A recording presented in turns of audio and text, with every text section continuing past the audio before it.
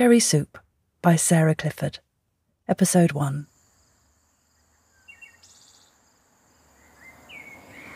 Fare thee well, my dear, I must be gone, and leave you for a while. If I roam away, I'll come again, though I'll roam 10,000 miles. Hi, thanks for stopping. It's a busy day today. Sun's out. People stop on their way to and fro, on their way home from work. They see the sign, think yes. Plump, juicy cherries, that's what I want. I'll take them home, give the kids something healthy. Cook them up maybe.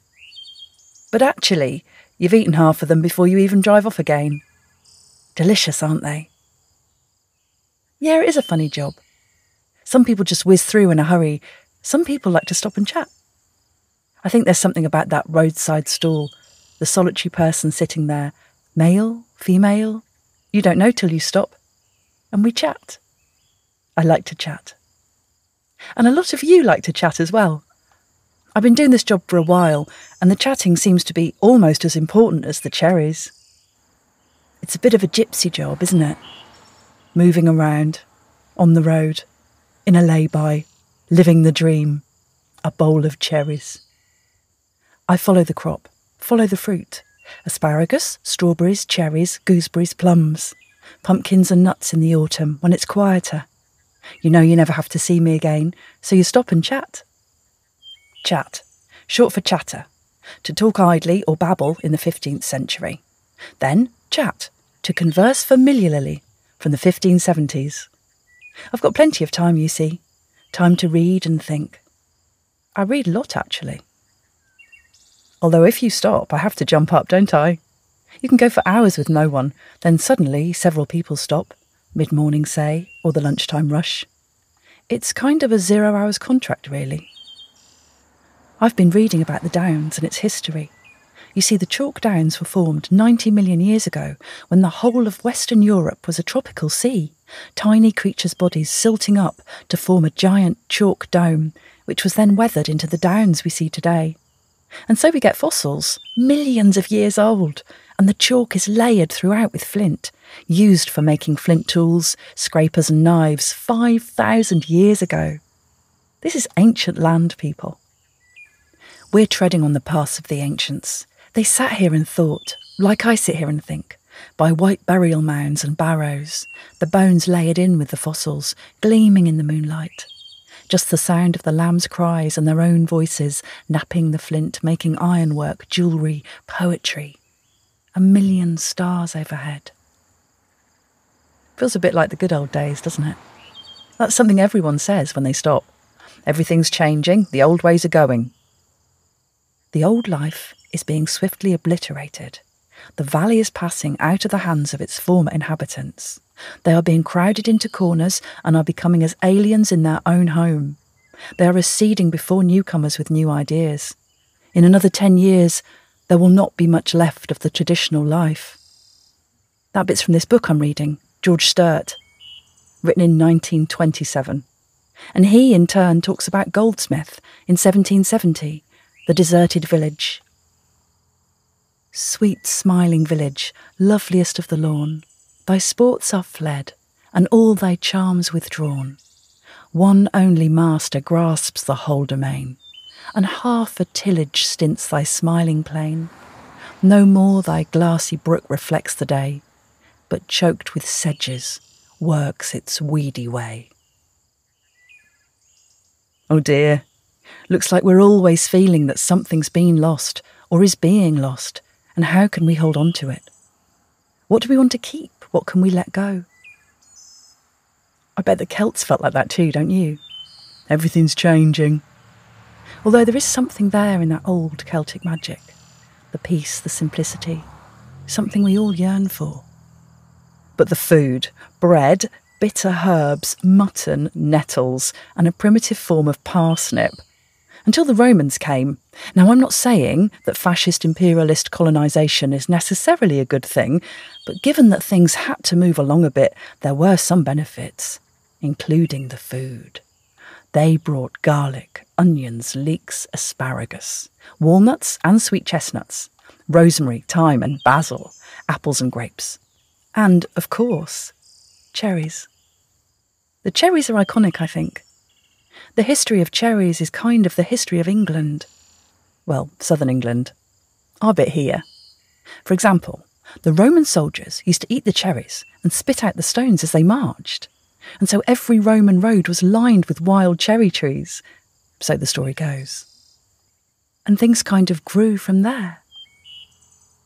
So I was telling all this to this chap, Ken, who stopped, about some of what I was reading. He told me he grew up on a farm in the post-war 40s and 50s. He showed me a picture of the house over in mid-Sussex near the Brooks by the river, a Tudor house or even older. He had lots of stories. We had no running water, we had a well. We had oil lamps and candles, no phone. The only thing Mum went to the greengrocer's for was a bit of fruit. We used to have plum trees and all that.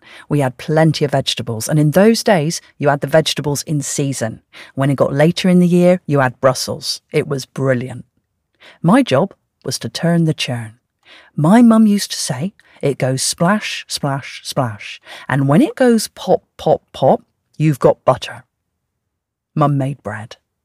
When she was in service as a young girl, she trained to be a cook, and bless her heart, she could cook wonderful things on her old black range. And she got a new electric cooker when she moved to the village, and she couldn't cope with it. She stuck to her old range. It was years before we could persuade her to use the cooker. And because we had no water, you could only bath once a week. And then Mother had to fill the copper up, and they used to put the bath out, and the youngest got bath first. That was me. This particular time she bathed me, Dad came in and said to Mum, because there was a pond near, come and listen to the bullfrogs. Come and listen, they're singing. So she went, and I crept out the back to have a look, and I slipped into the pond and had to have another bath. Singing bullfrogs. When I was born, it was snowing, and poor old midwife, she had to cycle from Gretham, which is about 3 or 4 miles, and she couldn't get there because it was snowing, and she had to walk through the snow. And by the time she got to me, I'd arrived. My dad being a stockman, he knew what to do, and he delivered me. When we were first married, and we used to go up to the pub, we used to go in, grab our glass, fill it up, chuck our money in the biscuit tin, and we'd go in the kitchen. We'd all be sitting in the kitchen, didn't use the pub. It was a great place for what I call all the local old boys. They'd been on their allotments all morning, they'd come down, have a beer before going home for their meal. And they all used to sit and chat, just like their fathers and grandfathers used to. The Victorians, the old chaps. There was a quarry where we'd dig for sharp sand, and we'd often come across flint tools in the green sand, not the basic ones like that, but polished tools by master craftsmen, thousands of years old. I could have gone into farming. I could have been a blacksmith, but I said, I'm not doing that, it's dirty. I'm going into a clean job, more modern. And now you look back, you think, where are all the blacksmiths now? I had the chance, but I said, no, I'm not doing it because I used to see how my dad used to graft, and for nothing. And I said, I'm going into modern industry. So I went into electrical engineering. Stupid thing. Now the village has changed. Used to have a draper's, a village store, and another store at the far end of the main road, and a hairdresser, and at the church end there was a butcher and the post office. And housing estates have popped up all round the boundary. Farm's gone, put up for sale. The house is sold off, the barn sold off, the land sold off. Have to go to a museum now. My mate took me up there last year and showed me one of the big orchards that's just been sold off. And this bloke, he's a banker, he's bought this orchard, it's huge, and he's never even seen it, never even been down there. I need a pee. He went off to the little wood behind the lay-by.